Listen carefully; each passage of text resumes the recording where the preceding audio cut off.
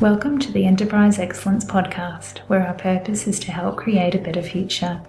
Learn from our world's experts how to improve your organization sustainably. Learn how to achieve and sustain an excellence journey for yourself, others, and the planet. And I'm your host, Brad Jevons, coming to you from Brisbane, Australia. We are proudly brought to you in association with SA Partners, a world-leading business transformation consultancy. SA Partners are a truly purposeful company focused on helping organisations achieve sustainable improvement for themselves, others, and the planet. Welcome to episode 41 of the Enterprise Excellence Podcast. It is such a pleasure to have Mr. Vasco Duarte on the show with us today. Vasco helps small and medium-sized companies generate customer-centric products and get their processes to a level of performance they themselves thought was never possible. Vasco does this by focusing product development teams on the end-to-end life cycle of their products, from concept to cash and back. Vasco is the author of the book No Estimates and daily podcast host of Scrum Master Toolbox. Vasco gives back to the community every single day in an effort to improve the IT and product industry all over the world. Let's get into the episode. Vasco, thank you so much for joining us today. Hey Brad, thank you very much for having me. It's a pleasure. Vasco, what's your backstory? Like, where did you discover Scrum and initially end up into this whole career and evolution you've had in this world?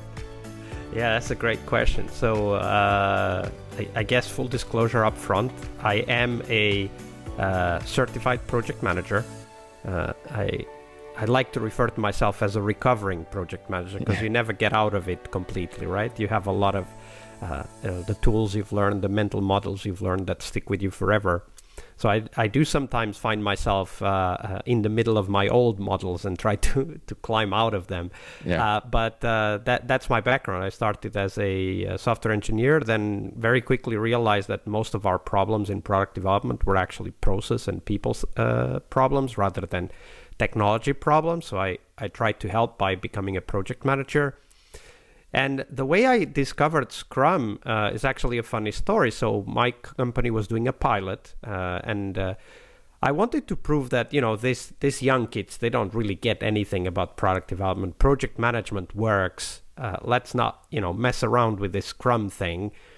So I said, I'll run the first pilot and I'll run it by the book to show that it doesn't work. And a few months into that, I discovered that not only did it work, but it worked much better than the mental models that I had from my project management times. And after that, I never looked back. And that's it. I'm a convert. I started as a skeptic and then figured out that this worked much better than what I used before. Yeah. Vasco, so you had someone engage you back early in your career, like you engaged so many people and helped them. Like, what did they do to get you on the bus and get you over the line? Like, can you remember back to it? Like, you obviously committed to doing the work, and testing it, but how did they get you actually to get to that point? Well, so I had been reading a lot about lean, not in IT context, but rather manufacturing context. So I was already very much, I think, primed to accept that repeatable processes are the only thing that guarantees future improvement.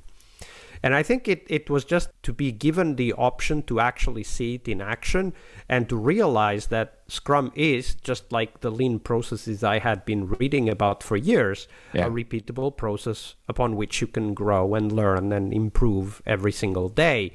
And everything started to click because once you get that part, once you have, if you have this background in lean and you get the part that the repeatable process is the core of improvement, you look at Scrum and you start to see that it really is just a very small kernel of a much bigger system, the whole agile system about continuous improvement and focusing on people and how they interact, which is really what lean does too. Even though lean comes from the manufacturing realm, it is very much a people-centric approach to manufacturing.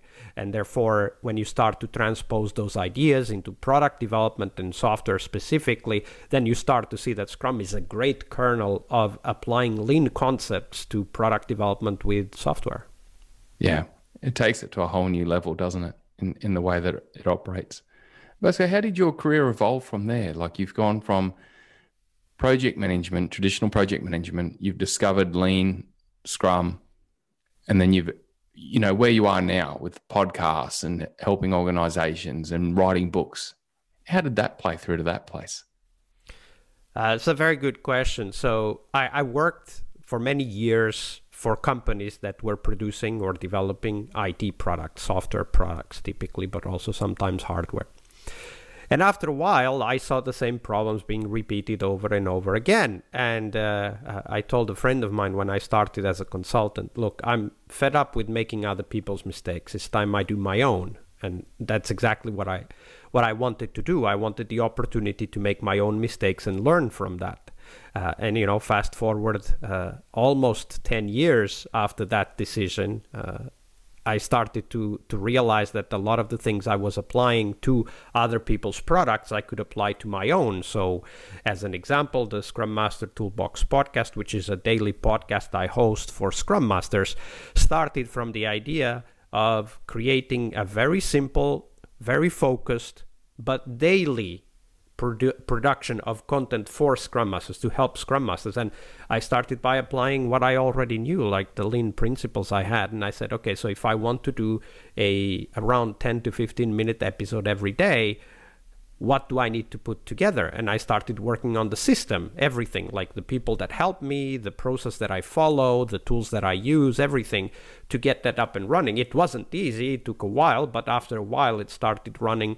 And now it's kind of something I spend a few hours per week on, but kind of just rolls into the work that I do. That's an example of a product I developed using the ideas I learned about helping others develop their products, right? So that's just one of those examples. I also do consulting, so I work and coach people who work in this field. And in the consulting side, I learned a lot from what many in the lean domain will know as the Toyota Kata, which is an approach to coaching that was kind of documented and formalized by Mike Ruther. But it really is about helping others learn with you as the coach, which is exactly what I need to do as a consultant. So it kind of all just rolled in together. And one of the key reasons why I started this is that I wanted to control my own time and the things that I did. And I started doing what I did for others. I started doing for myself and, working with clients and working with my own product. So that's what got me here. Yeah, wow. I'm really impressed too, Vasco, with your discussion there on the Toyota Kata, because to me, I love Scrum, but I also love the Toyota Kata. And to me, they're very similar. That what's the challenging goal? Where are you currently at?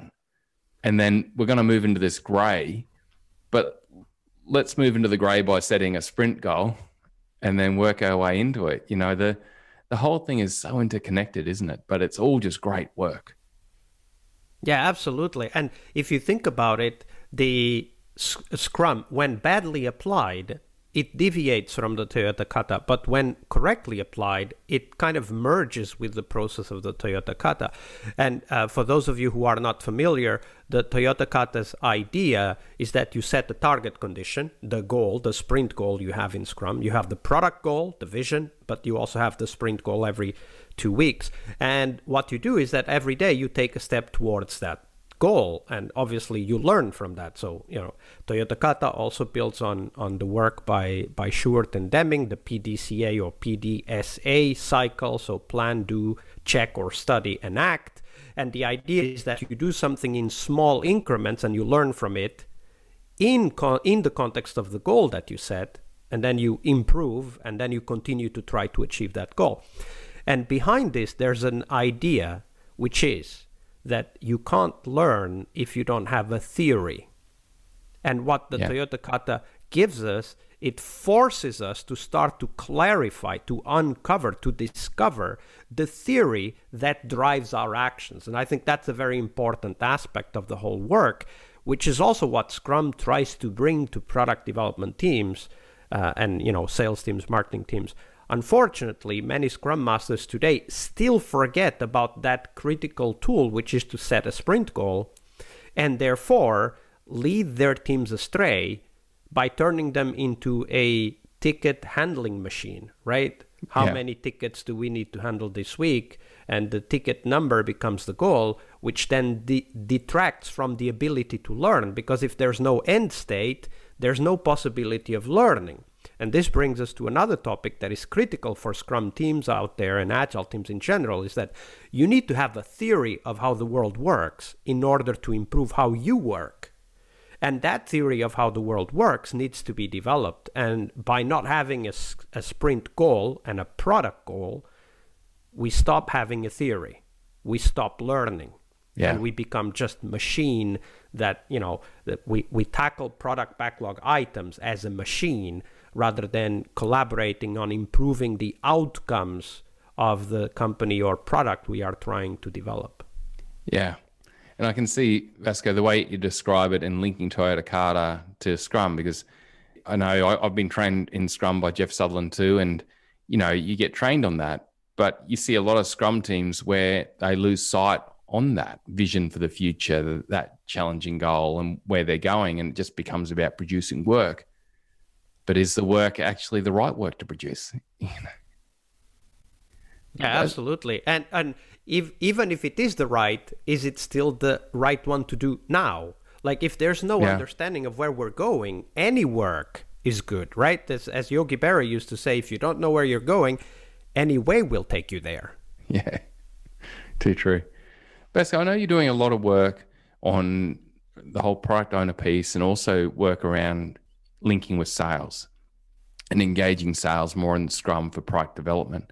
Like, do you mind exploring for us a bit how product owners, can engage with sales to improve product success? So, of course, the product owner's got that goal down the track. How can they engage more effectively with sales to actually get better outcomes? That's a great question, Brad. I think that many product owners are led astray by this idea that they need to start with an internal product goal, right? Like, what is my vision for the product? Always, what is my company's vision for the product? And I see that a lot in the workshops that I do with product owners. There's a workshop specifically, the growth hacking workshop for product owners, where I try to help them not in their vision for the product, but in their customer's vision for the product. And I think that one of the advantages that product owners get from engaging with sales teams is exactly to start to hear the customer language. Now, many salespeople will just come and tell you, here's the features you need to develop for my customers. Okay, that's the wrong type of interaction, right? But a salesperson that gives you this, a list of features they want, is also a great source of insight as to why those features are being requested, right? So a great product owner will engage with that salesperson and start to explore what context did that feature come up. Did you come up with it, or did the customer come up with it? What kind of problems do you think they are trying to solve? A great mindset that salespeople have is to intuitively understand the customer's business model. Let's explore the customer's business model, because I guarantee product owners that are able to amplify a customer's business model are product owners of a successful product, because the majority of the products out there are a burden on their customers. Yeah. They don't help them succeed. They are a burden. They impose tasks, impose models on the customer rather than help them succeed. So for me, what's most important about that engagement between product owners and salespeople is when product owners start to understand the reason why salespeople bring in certain features repeatedly, they start to understand the customer's language. And very important for me, and that's what I tell all the product owners that I train and coach, is to use on purpose customer language in the product vision. So forget the feature language, forget the I called it solution fetish, right? We very often just focus on solutioneering. No, define the product as a solution to the problems of the customer. And why not define the goal of the product to solve a specific set of problems rather than solve those in a certain way? Yeah, so you're really saying that in a way, as a product development team and product owner of that product, you need to align what you're doing to the customer. And you've got often a sales team out there who are well connected to the customer, But it sounds to me too that you're saying, Vasco, that the way that you engage that salesperson and the questions you ask them is very important. Because I'm guessing that sometimes it can feel like the salesperson is just a feature chaser and they're just putting extra work down on people trying to develop a product. Whereas you're saying that with the right questions, they can start to unlock some keys to the kingdom and some really good knowledge. Yeah, absolutely. I mean, think about this. If a salesperson comes to you as a product owner and says, hey, I want feature A, B, and C, and you go and you give them feature A, B, and C, what will happen next? Salesperson will try to sell feature A, B, and C to their customers. It will fail, not all the time, but often will fail, and then come back and blame you for delivering the wrong features. Like, this conversation is a lose-lose. The salesperson loses because they can't sell. You lose because you don't understand what the customer is trying to do, the problem they are trying to solve. And at the end of the day, most importantly, the customer loses because they get a product that is a burden on them rather than something that helps them succeed. So step out of that mental model and step into what is the customer trying to do mental model, right? I very often tell the product owners that I coach and teach, I tell them that there's only one phrase in your customer's mind, and that phrase is there all the time. And the phrase goes like this: what have you done for me lately? Yeah. And they ask that question from your product every single time they interact with your product. And your product needs to shout that answer all the time. What have you done for me lately? Right? And of course, it has to be designed with that question in mind. Right? We don't add features to a product. We solve problems for a customer. So, a tip here would be learn about the jobs to be done framework, which is a very important perspective-changing framework for product owners. But also learn to engage with the salespeople, because the salespeople are already doing that job. They are already trying to figure out what problems the customers want to solve. They just don't have the language to come to you and tell you what the problem is, because they themselves are trapped in this solutioneering problem, which is they come to you with the solution they want to solve the customer's problem instead of coming up with a solution together with you as the product owner, which is how it should be done, right? So great product owners will pay attention to what the salespeople tell them they want, and then we'll explore why. Because when you put those two pieces of information together, you can now start to picture a lot more about, how do I make my customers succeed? The modern agile people say, make your customers awesome. That's what we want to do. And salespeople don't know how to do it. Product owners don't know how to do it. Only customers know how to do it. But they only know when you show them something. And that's where the power of Agile and Scrum come in. Right? So engage with customers, show them mock-ups, show them video demos, show them click dummies, and understand, is this solving a real problem? Then develop the feature. Don't do it the other way around. Yeah. So basically what you're saying is that up front, the salesperson and the product owner collaborating and getting very good at asking why. When they hear something from a customer, asking why and trying to get to that deeper reason why the customer wants that feature and what problem it's going to solve. But then on the flip side, don't just develop it for them. How can you test that with them and get them to explore the ideas that you've got to help them with that? Am I on right track with that, Vasco? Yeah, absolutely. I would even say that when you engage with salespeople, you get the best allies at running experiments, because salespeople are talking to customers every single day. If you provide the salespeople with the type of questions you want them to ask customers, they are happy because you help them create the sales script. Don't forget that the goal of sales is to help customers solve problems so that they pay you for your product, right?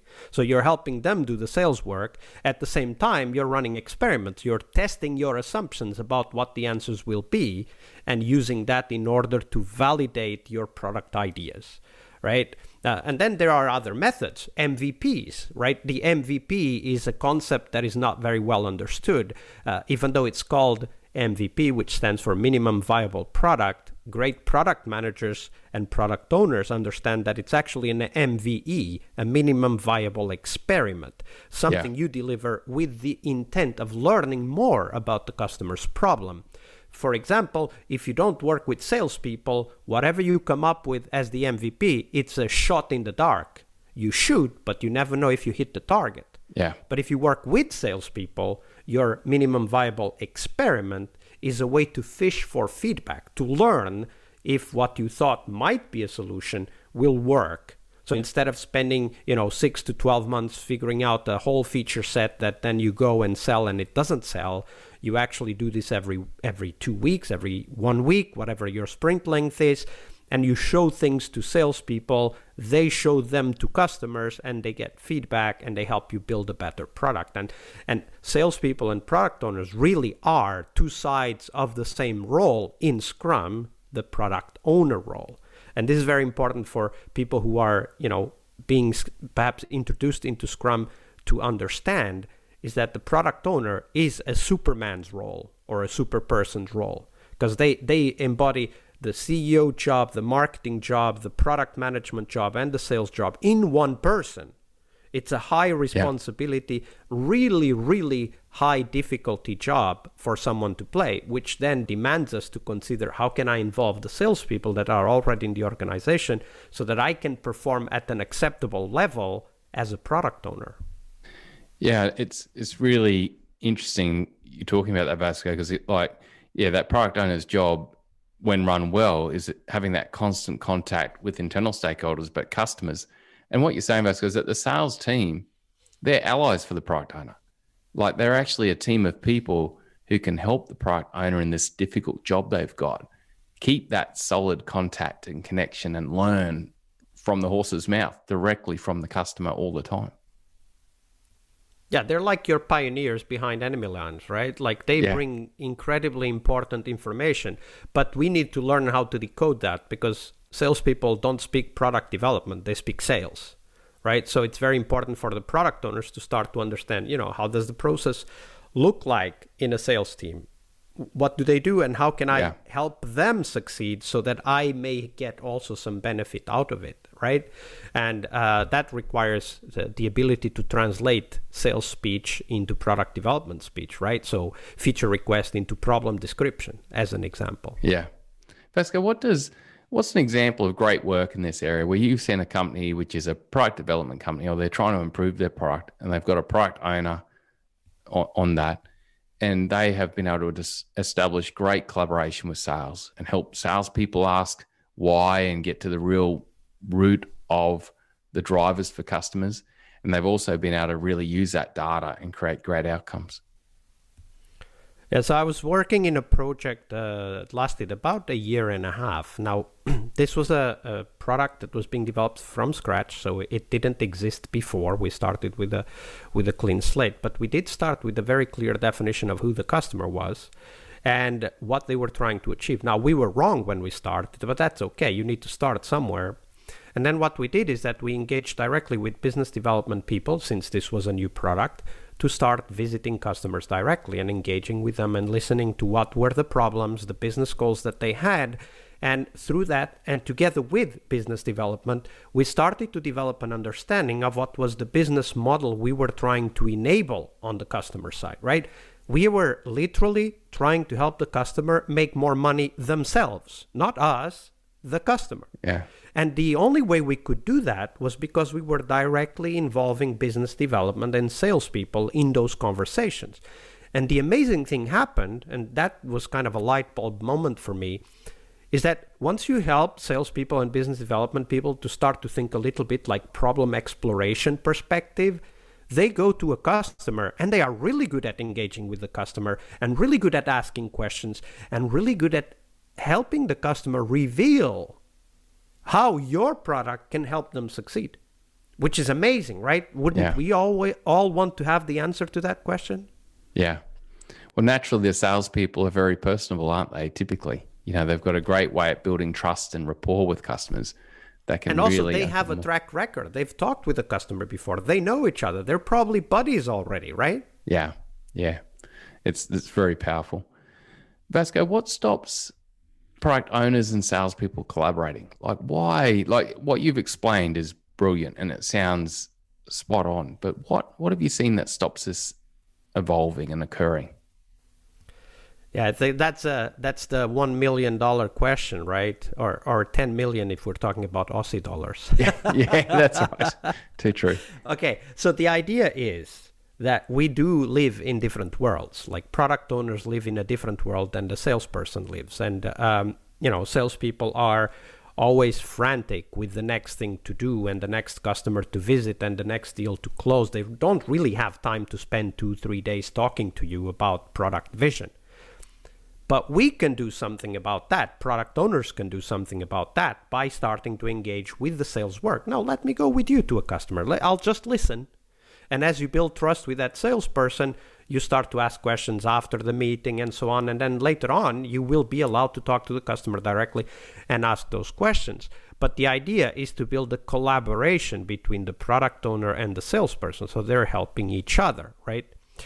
In that particular example I was talking to you about a moment ago, we created a product that went from 0 to 10 million in revenue in less than 4 years.